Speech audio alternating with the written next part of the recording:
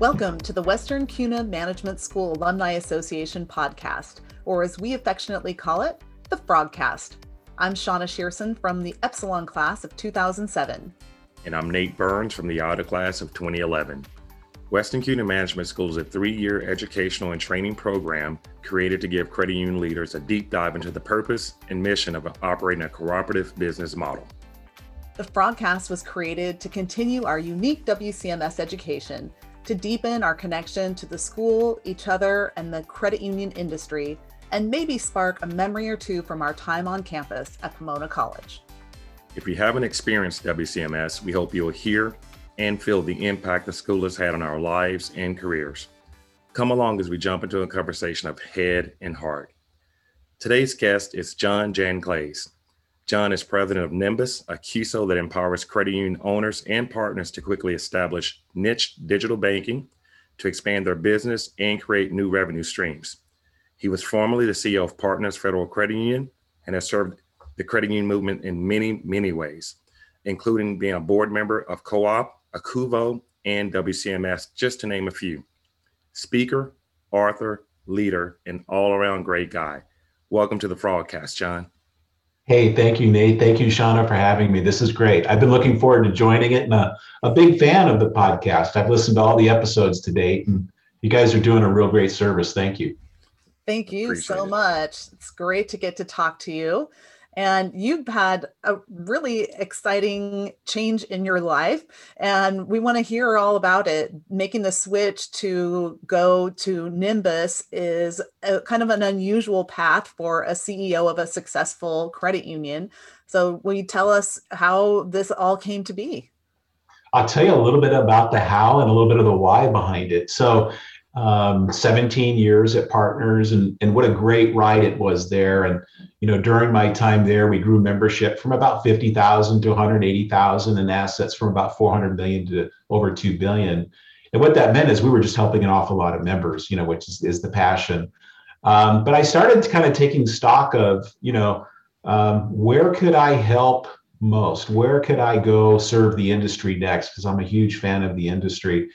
And during the last 3-4 years at Partners, there was a real emphasis on trying to improve our digital delivery.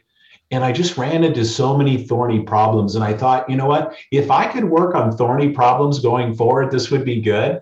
And that was a perfect marriage with Nimbus, because that's what they do. They help credit unions in the digital space, have really great offerings. So that was a little bit about the why behind it and the transition from Partners to Nimbus.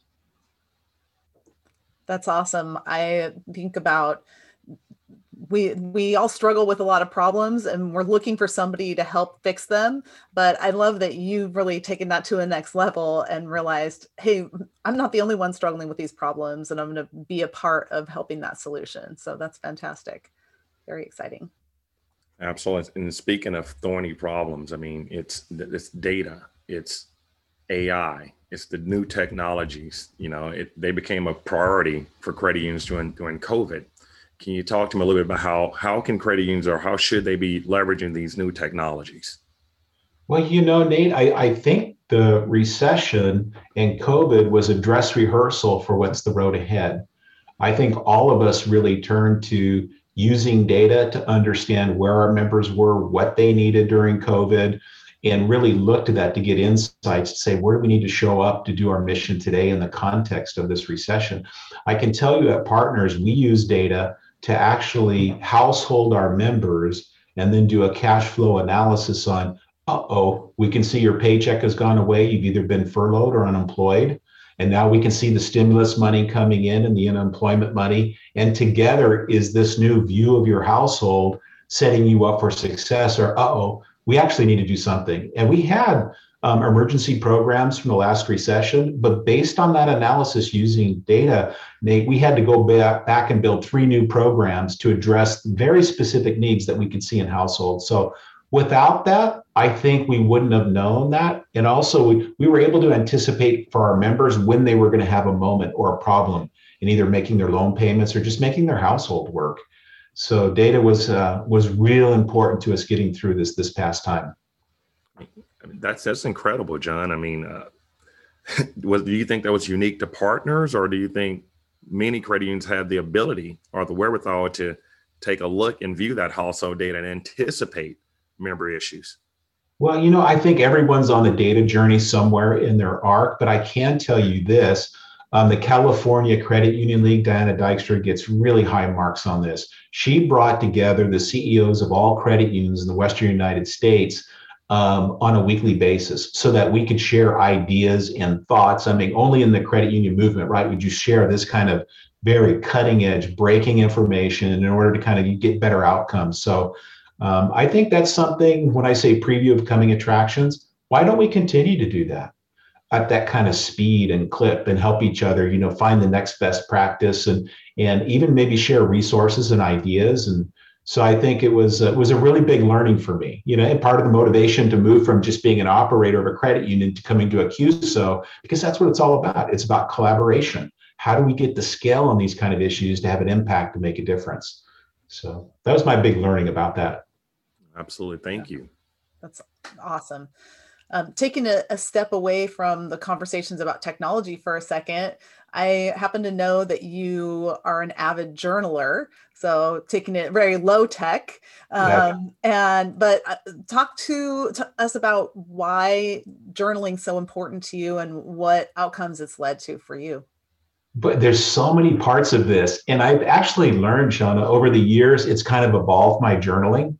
But it's basically this notion and this idea is I use my journal like a sponge, and I use it to pick up information that's important to me in the context of me being on my mission, either personally, things that matter to me, or for the business.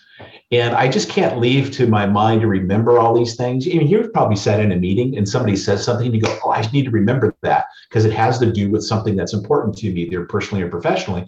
And I want a way to record it. So I want to make sure I never miss the opportunity. And sometimes things come up very organically, that you go, oh, I've never heard of that before. I need to follow up and check out about that. Or so I use it as a sponge to capture things. But here's the next part that I've learned is real important, is reflection. So if you have a place where you've captured all this information, you can go back and reflect on it and build on it and change it and develop your ideas until they become something more mature, ready for prime time to share with others. Or I just really appreciate it. It's almost kind of like my drawing playground where I can doodle and do ideas. I don't know if the audience can see, but that's actually a picture of my journal. And that's me storyboarding a business problem. And I keep coming back to it and working on it a little bit more. So that's a little bit about my practice, but just more generally about journaling. There's some great articles, one by Harvard Business Review, that talked about executives who regularly have a way of capturing information, thinking about information, can be anywhere from 23 to 25% more effective than their peers, just using that for collecting information and reflecting on it. Yeah. Wow, that's amazing. Are there any examples of outcomes that you've experienced as a result of your journaling? Oh, I mean, every day, personally and professionally. So I'll tell you one. So I'm personally, I'm a horseman. And in our arena, I wanted to have an observation deck where we could kind of watch each other and coach each other, right? So, but I wanted to build it a certain way. And so I kind of did a little doodle drawing on it. And then I went to a couple riding arenas around and I asked the ground crew, why did you build it the way that you build it? And I made my notes there. And then I came back and I put together a material list and then I went ahead and built it. But there's a perfect example of, I had this idea. I wanted the perfect kind of observation booth for my arena, and just kind of built from my own ideas and incorporated others. And voila, I came up with a pretty good thing. That's awesome. I mean, Shauna, really, you're just going to let this opportunity slide by? He's a horseman. You have to at least tell us, what is it? Are you jumping, and are you working quarter horses? What's going on? Yeah. So my wife is the real talent in the family. I'm just kind of a hack, but English riding, dressage, Okay. a bit of jumping. And I've done that. It is so much fun. Nate, I only picked that up about 12 years ago. Mm-hmm. And I went to night classes and I learned about it. And here's what I fell in love with it about it. I was so bad at it, right? That I really had to kind of make it a study. And I enjoy that kind of, studying about something, talking to people. How do you do this? How do you get good at it? And then there's something wonderful too. I found this metaphor for leadership in equestrian sports. Mm-hmm. There's something that you want to go into competition with. You want to go into the arena. It's bigger, it's stronger than you. It speaks a different language than you. But you need to find a way to come together with teamwork and communicate really well in order to get the outcome that you want to compete. So it wasn't missed on me that metaphor for leadership is there in equestrian sports. Outstanding. We don't get that every day. Awesome. So listen, you were a board member, an advisor, a project leader for WCMS. Talk to us a little bit about what led you to give all this time, all this extra energy to the school. And then additionally, what's your message to current credit union executives regarding, sending their staff and supporting them at WCMS? Well, Nate, I think it begins with just this notion that too much is given, much is required.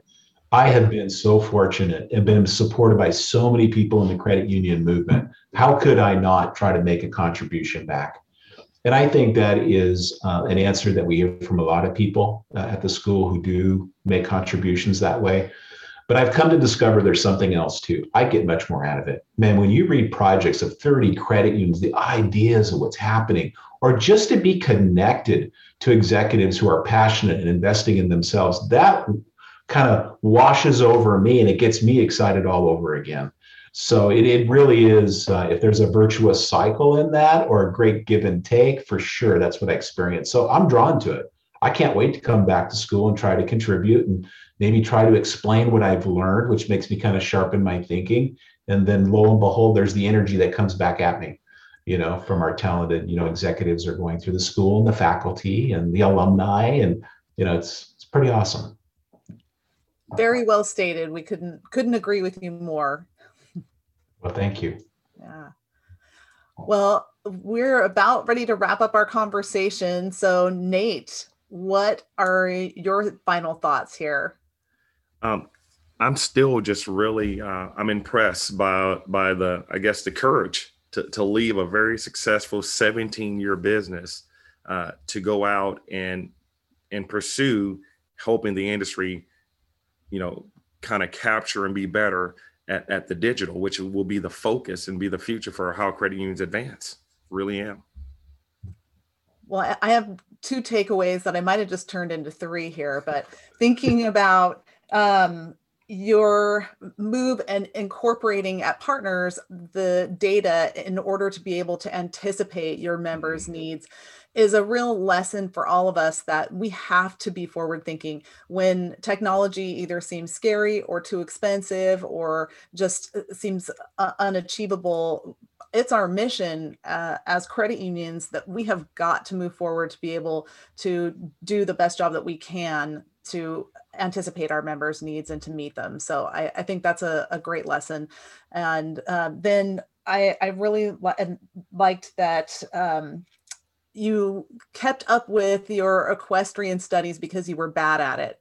And as adults, and I'm leading that into, I probably should start journaling. It's not something that is a practice, but you've inspired me once again that it's something I need to do, because sometimes we don't realize we're shying away from things because we're bad at them. And I think that journaling can really help provide clarity about maybe some of the underlying motivations that we have to do things and to not do things. So very helpful. You're welcome.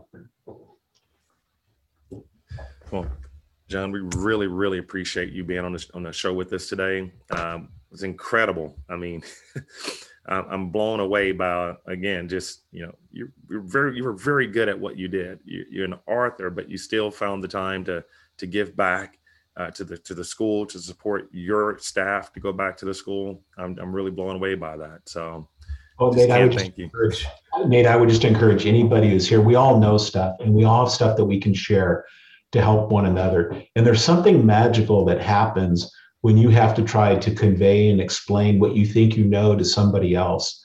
And this is a trait that all of us do as executives. And I would just say, everybody, hone that, work on that, because you're the real benefactor in a lot of that, as well as sharing with others. But just refining your thinking and being able to articulate what it is you think you know is kind of a magical process, I think. Mm-hmm. Absolutely. Well, listen, if To everyone listening today, if you like this episode, please subscribe and rate us wherever you get your podcasts. Additionally, if you have any feedback or would like to recommend future guests, let us know at wcmsalumni.org. I want to thank everyone for being with us and listening to it today. Thank you for joining us at the WCMS Fraudcast. And until next time, always start early and start often.